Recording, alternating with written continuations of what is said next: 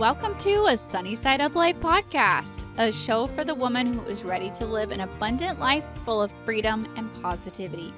I'm Sammy Womack, and I'm on a mission to help you break free from survival mode, gain financial freedom, stay motivated, and focus on what matters most. Join the movement and let's start living on the brighter side of life together. Hey everyone, and welcome back to another episode. This week I am joined by Michael Lacey, who is the voice behind the award-nominated podcast Winning to Wealth. In this episode, he is going to be sharing about the ups and downs of his family's journey as they paid off $61,000 worth of debt in only 16 months. Plus, he is sharing his simple investment tips that he and his family have used to reach FIRE and why financial independence should be considered a form of social activism for people of color and allies. Plus, Michael will walk us through how he and his wife Taylor got on the same page about money, how their daughter changed his goals, and the effects that COVID has had on his career. We are digging into some really important topics this week, and I cannot wait for you guys to dig into this conversation. Before we jump into that, don't forget to jump over to my YouTube channel and subscribe while you are over there. If you love what you hear on the podcast, you are also going to love my YouTube channel, where I am putting out a video every single Saturday, as well as a short motivational Monday video every single Monday. So I can link to that in the show notes, or just simply jump over to YouTube and search A Sunny Side Up Life and subscribe. All right, now let's welcome Michael to the podcast. All right, everyone, I am here with Michael. I'm so excited for you guys to hear this interview. I was on his podcast recently, so I had to return the favor and invite him on mine. So welcome, and tell us a little bit more about yourself. Hey, Sammy, I'm so excited to be here with you. You were a great guest on my podcast, so I feel like I have a lot to live up to. Like, I can't drop the ball on your podcast, so the pressure's on. But I'm Michael Lacey. I'm the founder of Winning to Wealth, also the host of the Winning to Wealth podcast, where we talk about just everything that people are doing to build wealth, whether it's saving money, whether it's paying off debt, or investing. And so I got started with that just from my family's debt-free journey. We paid off $61,000 in 16 months. That was from 2014 to 2016. And since that time, we have just been investing and just slowly building wealth the boring way. Yeah, it gets super boring. That's what I was posting recently about. We're saving for our construction loan to build our house now. And I'm like, there's not really to update, guys. Just saving. It's super boring over here. So yeah, there's not a lot of content to create when you're in that saving mode, or when you're investing is just on autopilot. It's just like every month, just being consistent. Yep. I know. That's like today was payday for us. And it was just like, okay, transfer everything extra to savings. And that was it. It's like very anticlimactic after a certain point, but I would love to hear a little bit more about the specifics of y'all's journey. I know that you mentioned that your wife was not on board, which my audience is mostly women, and I hear from a lot of my women that their husbands aren't on board. So it's kind of the flip the script. So it's kind of interesting to hear from a husband who was on board. It's kind of different for my audience. So tell us a little bit more about that and what helped her get on board, and any advice to others. So I guess you kind of have to set the scene a little bit with how we even got started on our debt-free journey. We were actually on our honeymoon. We had never really talked about money before, but there was just this weight because the trip was just so dang expensive. Like, we were on this lakefront property in the Florida Keys, and everything's like 10 times more expensive than it is in Houston.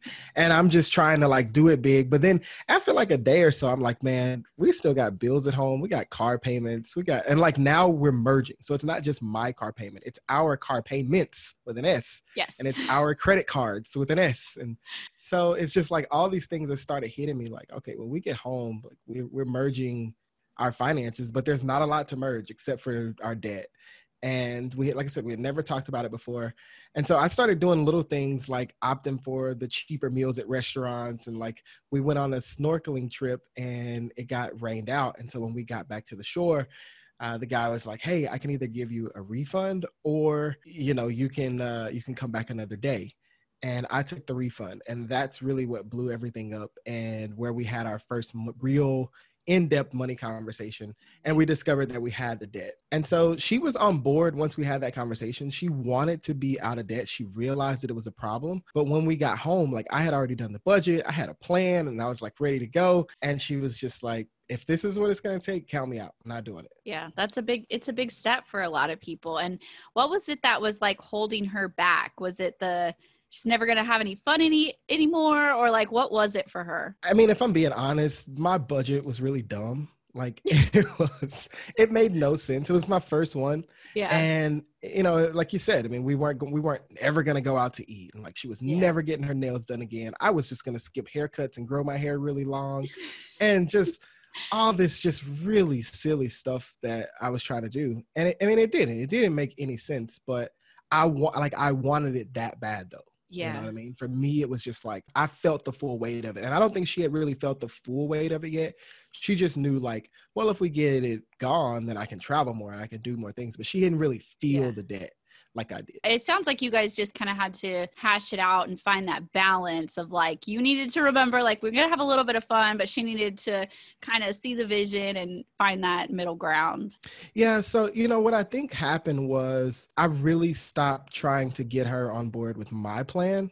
Mm-hmm. And I started talking with her about our plan and what needed to change. Even as a financial coach, people come to me and they're like, how do I get my husband on board? How do I get my spouse on board? And it's like, that's just the wrong verbiage, right? Yeah. It's not even good verbiage because you're coming at it saying, this is my plan and this is how we're doing it. And that settles it. And it leaves no room for discussion. So what I had to realize is that I would rather meet her 60% of the way than try to drag her kicking and screaming 100% of the way. Mm. And we can go further on the same page at 60% than we can ever get with me trying to push and pull and drag you at 100%. And so that's what we did. I scrapped the whole plan. We rebuilt it and it worked for us. I mean, we paid off $61,000 in 16 months. I love that so much. I love that. Our plan. That is so powerful. I'm glad that you said that. That's a lot of how we were. I was so like talking to him about my plan.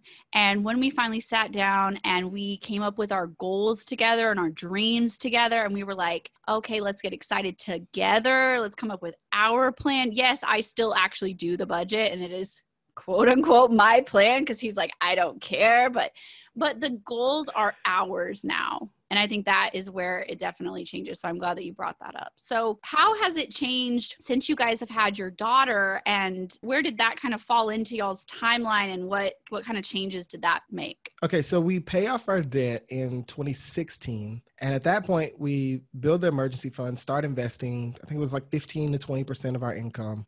Then my wife gets pregnant, and this is 2018 when our daughter's born. So we had been debt-free for 2 years. We had the full emergency fund. We're investing. We're well on our way. But part of our why in the beginning was giving Taylor the opportunity to be able to stay home if she wanted to do that. Yeah. And she didn't. Like when, throughout the pregnancy, she realized like, yeah, I don't think I can stay home. But when I saw my daughter for the first time, like, first of all, I cried and I just knew that I wanted to be way more present than I was able to because at the time I had a traveling sales job and it was really tough. And so I never wanted her to ask why I couldn't come to Donuts with Dad and me say it was because I had to be out of town for work.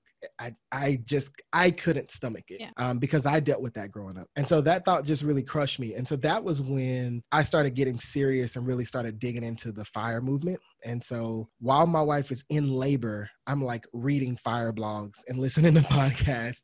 And that's where I also came up with Winning to Wealth. And so, I mean, that's really the impact that my daughter had on my life was I knew like, okay, if we can get even more serious, I could completely walk away from the workforce by age 40 instead of just having a comfortable retirement at 65.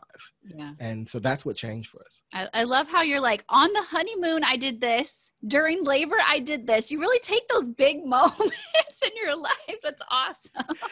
No, that is. You know what? I think that's one of the things about me is I've never been scared to evolve. I've never been afraid to pivot into something better. I'm always always open to better, whatever that is. And so I think those big moments, whether it be on our honeymoon or when my daughter's born, or even when we bought our house, I think for me, those have been just great times to reflect on, wow, this is how far I've come. Okay, this is the rest of the journey. Now, what can I do to either get there on time or get there faster? Like next level, let's go.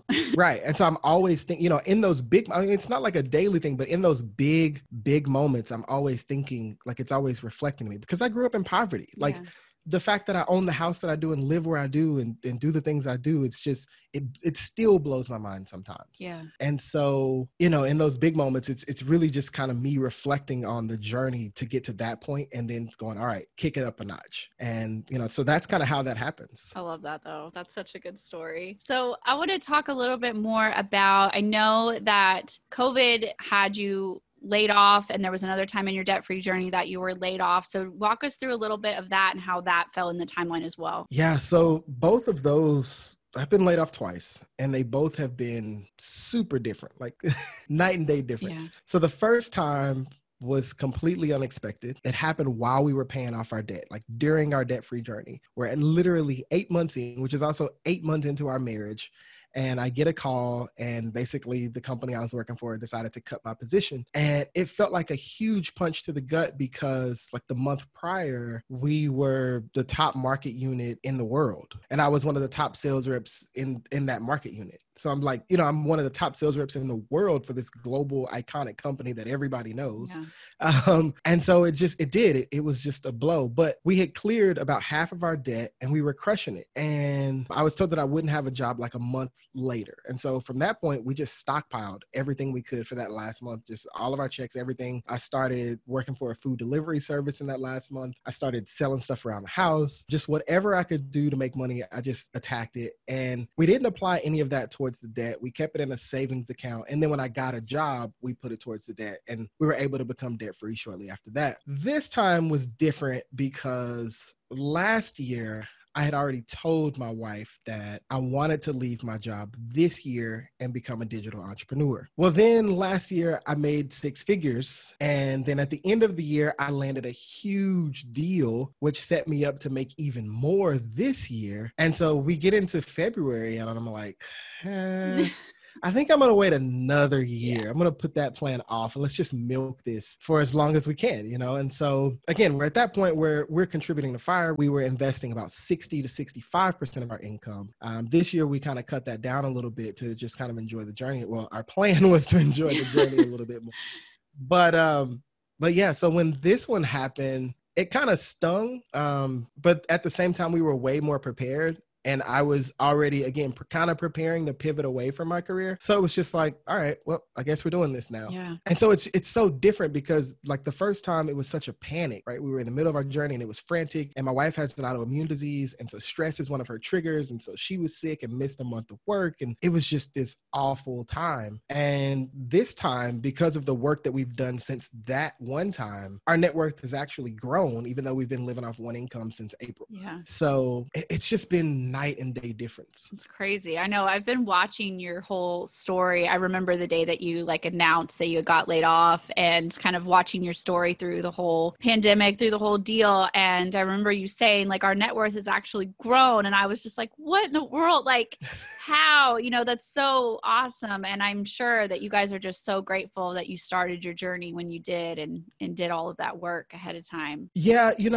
I think it just kind of speaks to the importance of either A, diversifying your income with a side hustle, or B, having a big pile of money somewhere. Because you can absolutely love your job today. Like in both of those instances, I was in the top 5 in sales the previous year. And I was one of the top sales reps going into being laid off. So you could love your job. You could be the top performer at your job. And both times, things completely outside of my control that I had nothing to do with changed it. But there are also times where, maybe you have a manager that you love and that manager moves on and they replace them with a new manager and you just hate going to work every day. So I think the importance of just being a good steward over your finances is, again, in those situations, you create options for yourself. Like I didn't feel the pressure that a lot of people have felt so far to put myself at risk or put my family at risk by trying to rush out and get some kind of job to earn income or anything like that. And look, I know that that's hella privileged. Like, Yeah. I know because I have people in my family who aren't in this position who are hurting, right? So I get the hurt, and I don't want to sound insensitive, but this is just kind of our story and our truth in just speaking to the power of once, if you're in that situation, once you're able to get back on your feet, really focus on, again, getting that big pile of money or diversifying your income with a side hustle. It's really, really important. Yeah. And that's something that, we've seen a lot of these memes and stuff going around about how they just want to forget 2020, and people are like, no, don't forget the year that made you grow. Like, we all have learned so much. It's been a hard, crazy year, but I think that if we take these lessons and actually learn from them, we can grow. And so if you are someone who is struggling during this pandemic, you've been laid off, once you get back on your feet, like, use that as that fire to push you to never let this happen again, like never be this much at risk and things like that, and just really use it as motivation the best that you can. I'm so glad you said that, because I forgot to say it, because that was 100% what kept us going throughout this journey so far. I mean, there's stuff, even when you get to the point of investing, like, stuff comes up, you want to travel more, you want to do more, but you have goals and you stick to it. Yeah. So not only were we driven by our goals, but in the back of my mind was also the time that I got laid off the first time and what that felt like. And so, yeah, use it for sure. Yeah, I know that, we've never been in that position of getting laid off or anything like that, but definitely those times that we were struggling, we use that as our motivation, and we're like, no, we're never going back. We're never going back to those couple of times that we had our lights cut off. We're never going back to the bill collectors calling every single day, like, never going back. And that's our fuel, and that's what's kept us going this whole entire time. Yeah. So you mentioned earlier about FIRE and the FIRE movement, and I'd love for you to kind of walk us through that a little bit and what your journey through all of that has been like, and just that whole part of your story. Yeah. So when I discovered FIRE, we were already in a really good place. So it was very easy to pick up on the concepts of, maxing out all your retirement accounts. Now, the hard part was, again, changing our lifestyle again, right, to accommodate this new goal, because we had gotten comfortable. Yep. Like I said, we weren't at that point. There was no negative feelings. Like when you're on a debt-free journey, you can feel the weight, you feel the pressure, and like that's pushing you to change. But to go from debt freedom and like, oh, we'll be comfortable at 65 to, hey, well, what if we saved $1 million in 10 years? Like, that's a crazy lifestyle change. That's a crazy goal. And so, yes.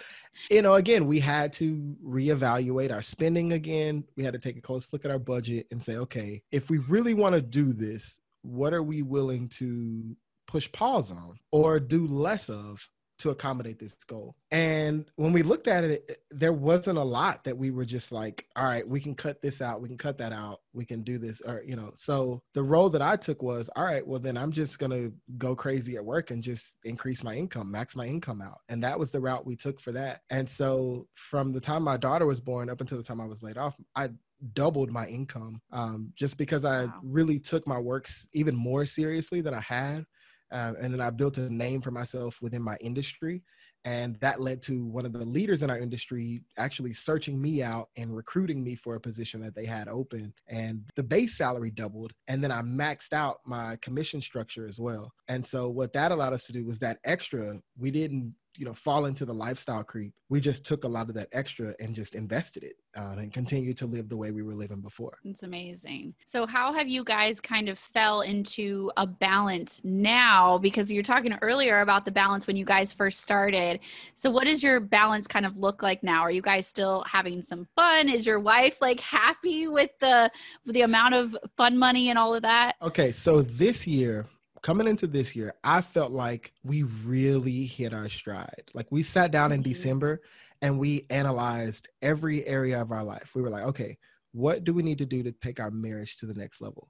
What do we need to do to take our money to the next level? And we set goals for like all of these different areas, our health, our careers, and just all the things we wanted to accomplish this year. One of the things we committed to was we wanted to have a weekly date night. And that's hard when you have a 2-year-old and your closest family members like 35, 40 minutes away. Like, it was really hard, but we were like, you know what? Our marriage is worth it. So if we got to sit down and interview babysitters for 2-3 weeks to make it happen, then that's what we're going to do. And so that's what we did. And then we had planned to travel more. We had several trips lined up. And so we just had all these great things that we wanted to do. But now with our income just being a teacher income, to go from a really good 6-figure salary to just completely eliminate that overnight and live on a teacher salary was a big adjustment. But we have navigated our journey. We've always made decisions that would allow us to live on my wife's teacher income.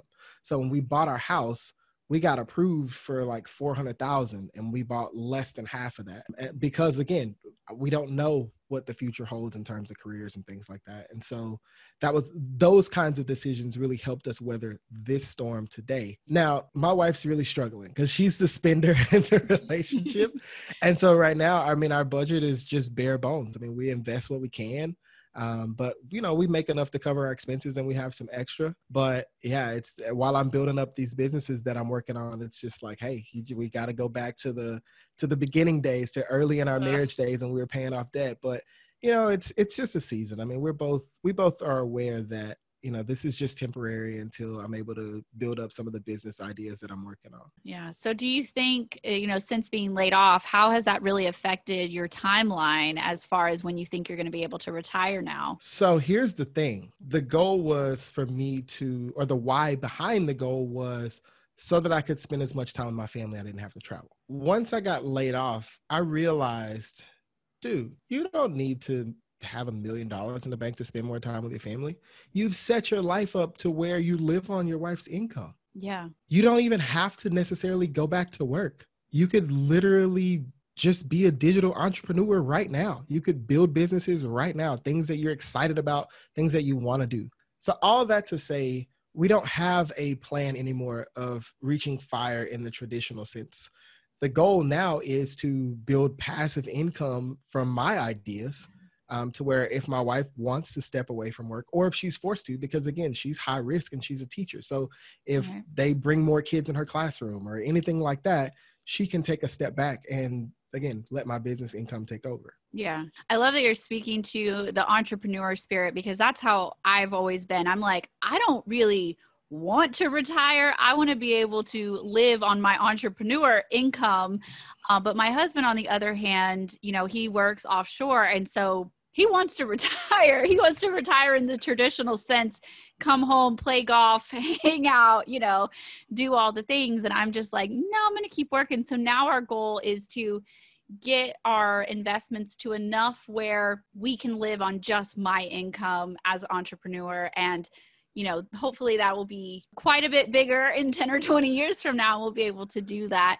So yeah, I love that you spoke to that it doesn't have to be traditional. You don't have to have $1 million to quote unquote retire and spend more time with your family. That's awesome. Yep. Yeah. So I wanted you to kind of walk us through, I haven't really had a lot of people on the podcast that have talked about investing very much. And I know you talk about it quite a bit. So just a little bit of insight, maybe just a little investing 101 of some investing options, explain a few of them and some things like that for us. So here's what I can do. I can walk you through our investing strategy back when I was making an income and we were investing my income. So the first thing we made sure that we did was I had a 401k, and we made sure we contributed up to the match because, again, that's free money, right? My wife had a 403b, and so we put a little bit in there. But basically, we matched her 403b with what I was contributing in my 401k. So from that point, once we contributed up to the match there, we went to our Roth IRAs and maxed out our Roth IRAs. And so once those were maxed out, then we came back to the 401k and the 403b and max those out. And so once those are maxed out, if there's anything left, then we opened and contributed to a taxable brokerage. And so inside of the 401k, 403b, IRA, they hold index funds, and index funds hold individual stocks. And so I would choose about 3 to 5 different index funds for each of these accounts. So I made sure that I had at least one total US stock market index fund, an international fund, and a bond fund for just maximum diversification so that my risk is lower. And we would just invest consistently every month. Like it was literally on autopilot. The 401k, 403b came out of our paychecks. The Roth IRA was automatically deducted every payday. And so that's where when I made the joke earlier that it's boring, like it's literally boring because you don't do anything. Like once you set it up right, you don't do anything. We reinvest the dividends automatically, so I don't have to do that. My portfolio rebalances itself automatically. So I don't see the money. I don't do anything with it. It is the most boring way to invest, but it can also be the most effective way for the average investor. And so that's really just kind of what we've done. Yeah, that's something that we are kind of personally about to get into after we kind of have our construction loan going and that phase is over, is upping our investments. Because right now, all we're doing is the 401k up to the employer match. And which, I mean, that's still getting us pretty far, but we're kind of excited to like go into the next phase and kind of level up that investing. And so I'm glad you kind of walked us through some of that. And I know that's a question I get a lot. And I'm like, look, guys, I'm not there yet. So I can't really walk you through all of that yet. So I appreciate you sharing that with us. And I also want to say one of the things, because I'm thinking about this right now, because I'm literally building businesses right now. One option that we have today is a solo 401k that a lot of people don't know about. A lot of business owners, entrepreneurs don't really know about. And so what that allows me to do, that allows me to invest money pre-tax, just like a 401k, just like a 403b. But the difference is I can actually contribute to that as an employee and as an employer. So yes. So basically I get the $19,500 just like an employee would, but I can also add an additional contribution of up to 25% of my pay, up to a maximum of like, I think 57,000 or maybe 57.5 each year. So basically kind of breaking it down, like let's say I hit 100K from my business, just to kind of keep simple numbers. I can do the 19.5 and then the 25% of that. So we're looking at about 44,500 a year instead of just the 19.5 that I was able to contribute to a 401k as an employee. That's epic. I've never heard of that. How have I never heard of that? Yeah, solo 401k. Oh my gosh. Okay, I'm looking into that for sure because that's legit. And that's something that like a lot of people, entrepreneurs and especially working moms who want to become stay-at-home moms, they're just like, what do I do? I want to be an entrepreneur. I want to do these things, but like, what about healthcare? What about retirement? That is such a huge concern. You want to talk about healthcare real quick? Because I had to go through that. Sure. Yeah. So that was one of the things about the layoff that was really soul crushing to me because, again, my wife has lupus and I got laid off on May 15th. And so for those of you who don't know, when you get laid off like that and you go on like, public insurance on the exchange or anything like that, you have to enroll by the last day of the month to have insurance for the next month. So essentially I had 15 days to decide insurance, and my wife sees a specialist. She has like 9 different medications. And so I had to literally like dig through and research all of this stuff. And we actually found a great plan. It's ridiculously expensive. It's like $8 something a month.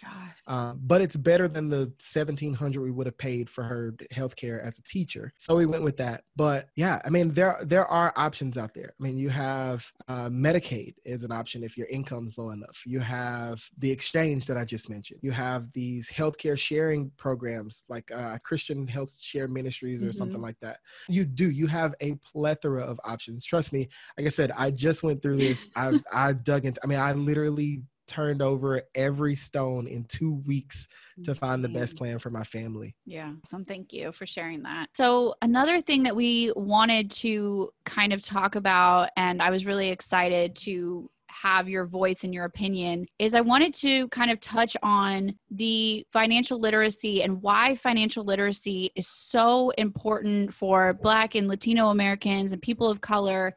And I talked about this recently on an episode. I had Jasmine Tillery on a couple of weeks ago, and oh my gosh, like her conversation was epic. Just her stance on all of this. Great episode. Oh my gosh. I heard that one. Great episode. And she was on my podcast. She's a great guest. She is. She's phenomenal. I told her a couple of weeks ago that I am the head of her fan club now. I just think she is the coolest person.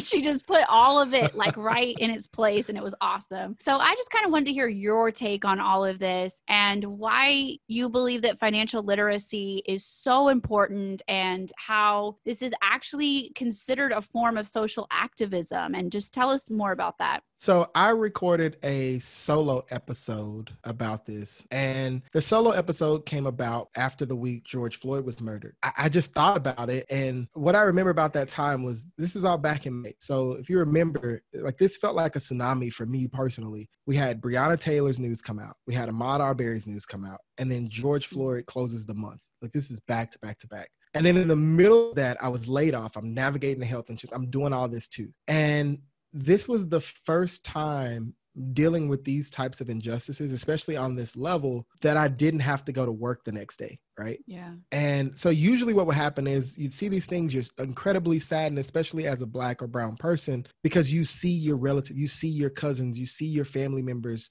in these faces. And so then when you go to work, you have to put on their best face and be professional. Well, what happened was I got to grieve, I got to feel, I got to do all these things.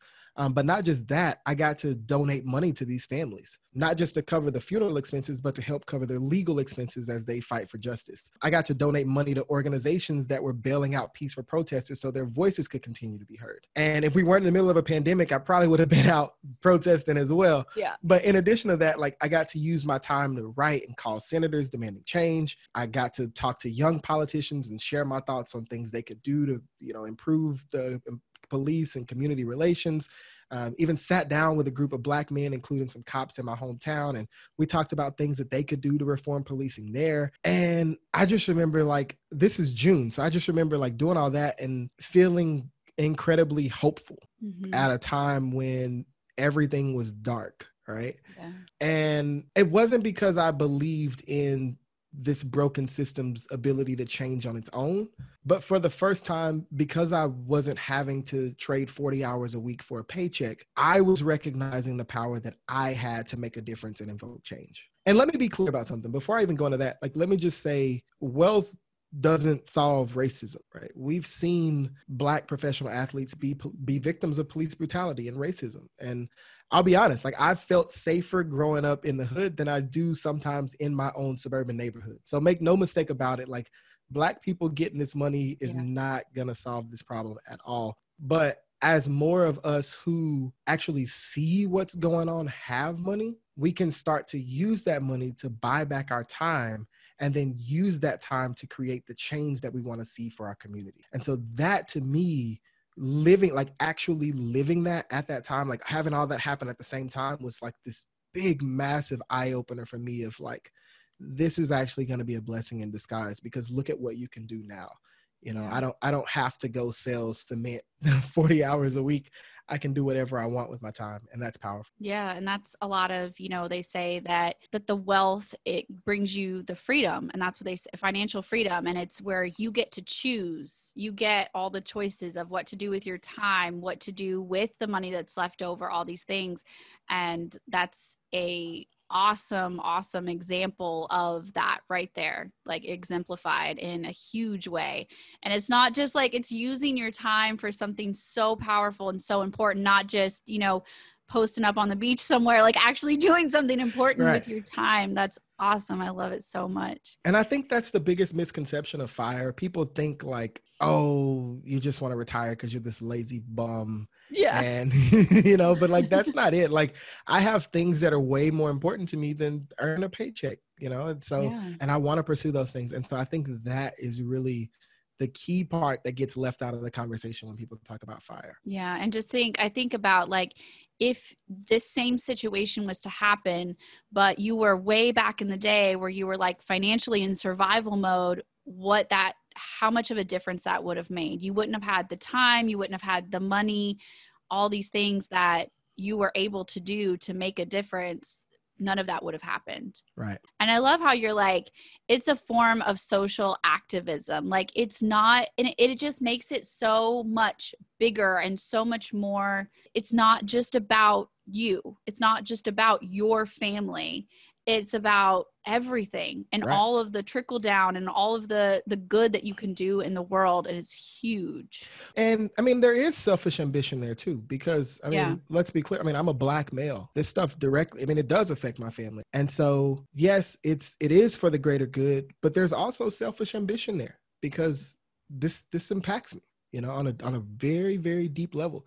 I mean, I've had instances where I'll say this, the first time I ever had a gun pulled on me by a law enforcement officer was because I reached too fast for my wallet. The second time was because I reached too slow for my wallet because I was scared from the first time. So what do you do? Yeah. You know? And so now the position that I'm in, again, allows me to work with these people and try to affect change in the best way that I can. I love that. That's so powerful. So you're talking about change, and how have you personally seen the conversation changing? Like, are you seeing it changing in the personal finance community, the debt-free community, especially following George Floyd's murder and all of that? How real you want me to be? I want you to be honest. Be honest. Okay, so it's funny because there's this running joke in my house that when somebody in the debt-free community or somebody on Instagram that I follow does something racist, my follower count goes up. Yeah. Because people start shouting out Black people to follow. And like, you know what I mean? It's like, let me make up for my sin. Let me just say, oh, go follow these Black people. And that's something that's never happened before. And so it's weird. Like, I don't want to name names, but there was a person who made a uninformed statement a couple weeks ago. Yeah. And I guess this is going to give it away. But like, I got hundreds of folks on my website downloading my coloring charts in the few days that followed that because people were sharing them. Now, these have been on my site for 2 years. Yeah. So that's positive. I mean, that's good to see, but like it should also at the same time, like it shouldn't take somebody doing something like that or saying things that they've said to make you share or recognize Black creators. Yeah. And so I mean, I think people are waking up to the fact that there's a problem and like, that's cool. And I'm happy to see that. But at the same time, I'm also less interested in the conversation part these days. And I'm more interested in the action. For me, I think Black and brown people, we've been saying this problem has existed for decades. It has existed for decades. Right. So like us, Black and brown, we're past talking, right? Yeah. We're actively working to pass legislation at this point and actually change things.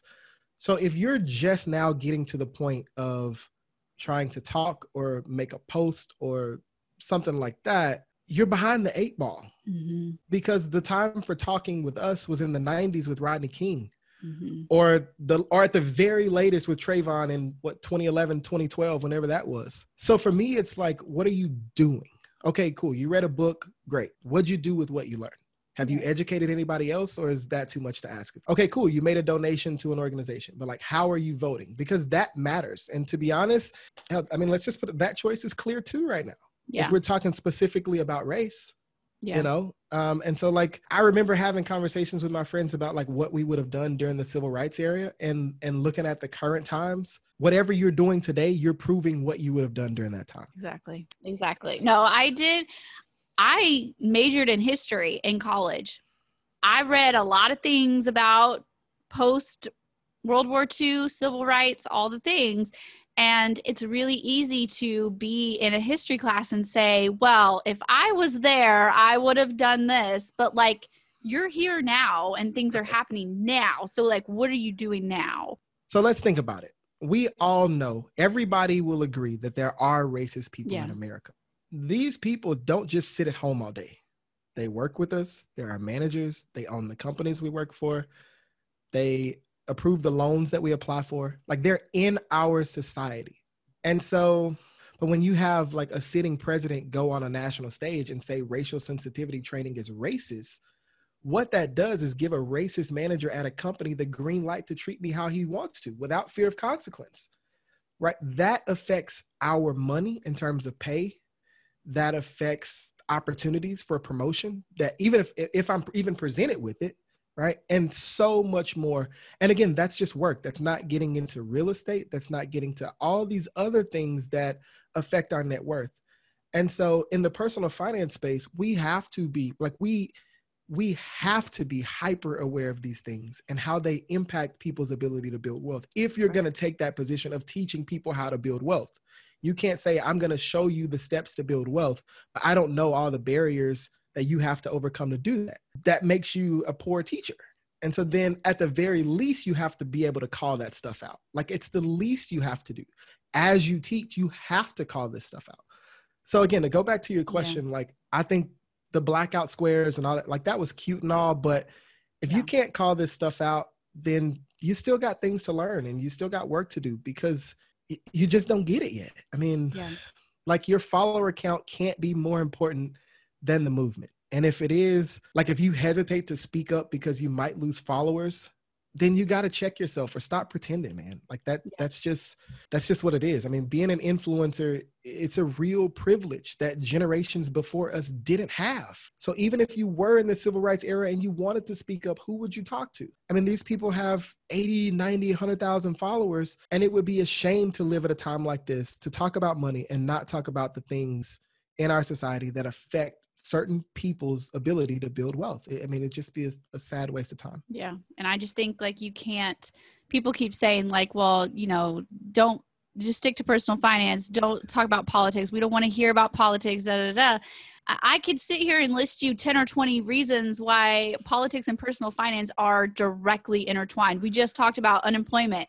healthcare, investments. I mean, all these things that are directly tied together. You can't separate the two. You just can't do it. Yeah. And so for the people who struggle with that, I mean, I'll give you 2 books that you can grab and read to really understand just the intersection of, you can call it politics, but these are human rights and money. The first one is The Black Tax by Sean Rochester. And the second one is The Color of Law by Richard Rothstein. These 2 books will really show you how the systems that were built during times of gross inequality are still alive today and still help to widen the racial wealth gap that we see at play today. I'll link to those books for anyone listening who wants to check them out. Thank you for sharing that. So do you have any advice for anyone who, like myself, a white person who is an ally to the movement, wants to do better? What should we actually do? Because you're like,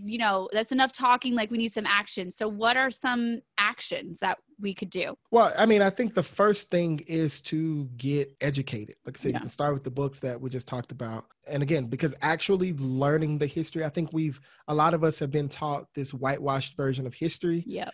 And what happens with that is you aren't able to see the system. So I don't really blame the people who can't see it because they've never been forced to, right? And so that's the first thing, is becoming aware.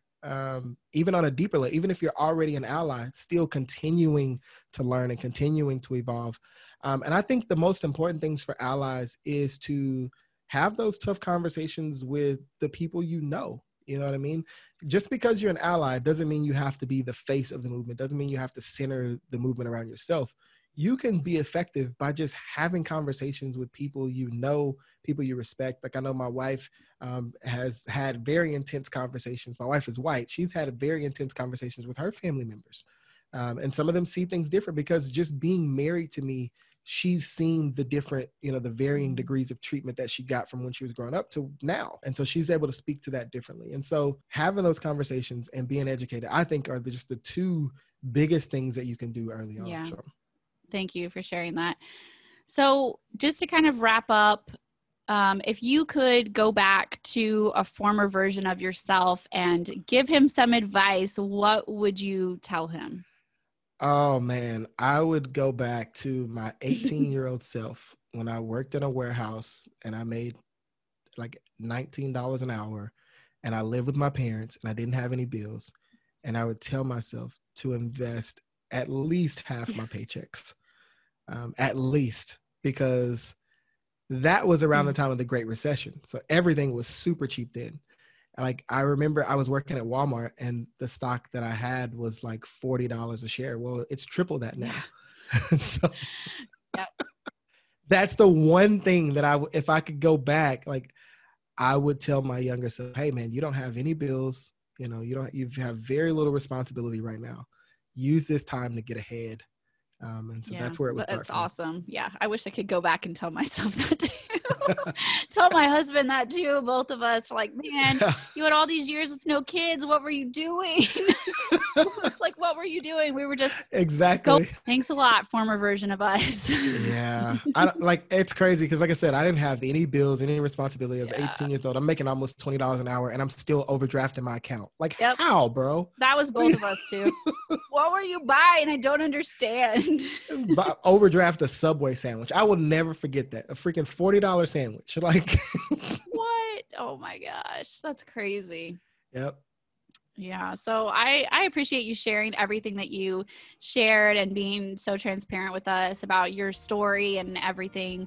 And I'm going to link to everything that you have mentioned, all of your resources and all of that. And I just appreciate you coming on and taking the time to share with us. Sammy, I appreciate you having me. This has been a lot of fun. Hopefully I did your show justice in the same way that you did mine. Thank you. Yeah, I'm going to link to my episode as well because I was proud of it and I want everybody to jump over and listen to it if they haven't yet. So, all right, I will talk to you guys next week. Bye, guys. Thanks for hanging out for another episode of a Sunny Side Up Life podcast. If you enjoyed this episode, please share it with a friend because you never know who needs to hear this message.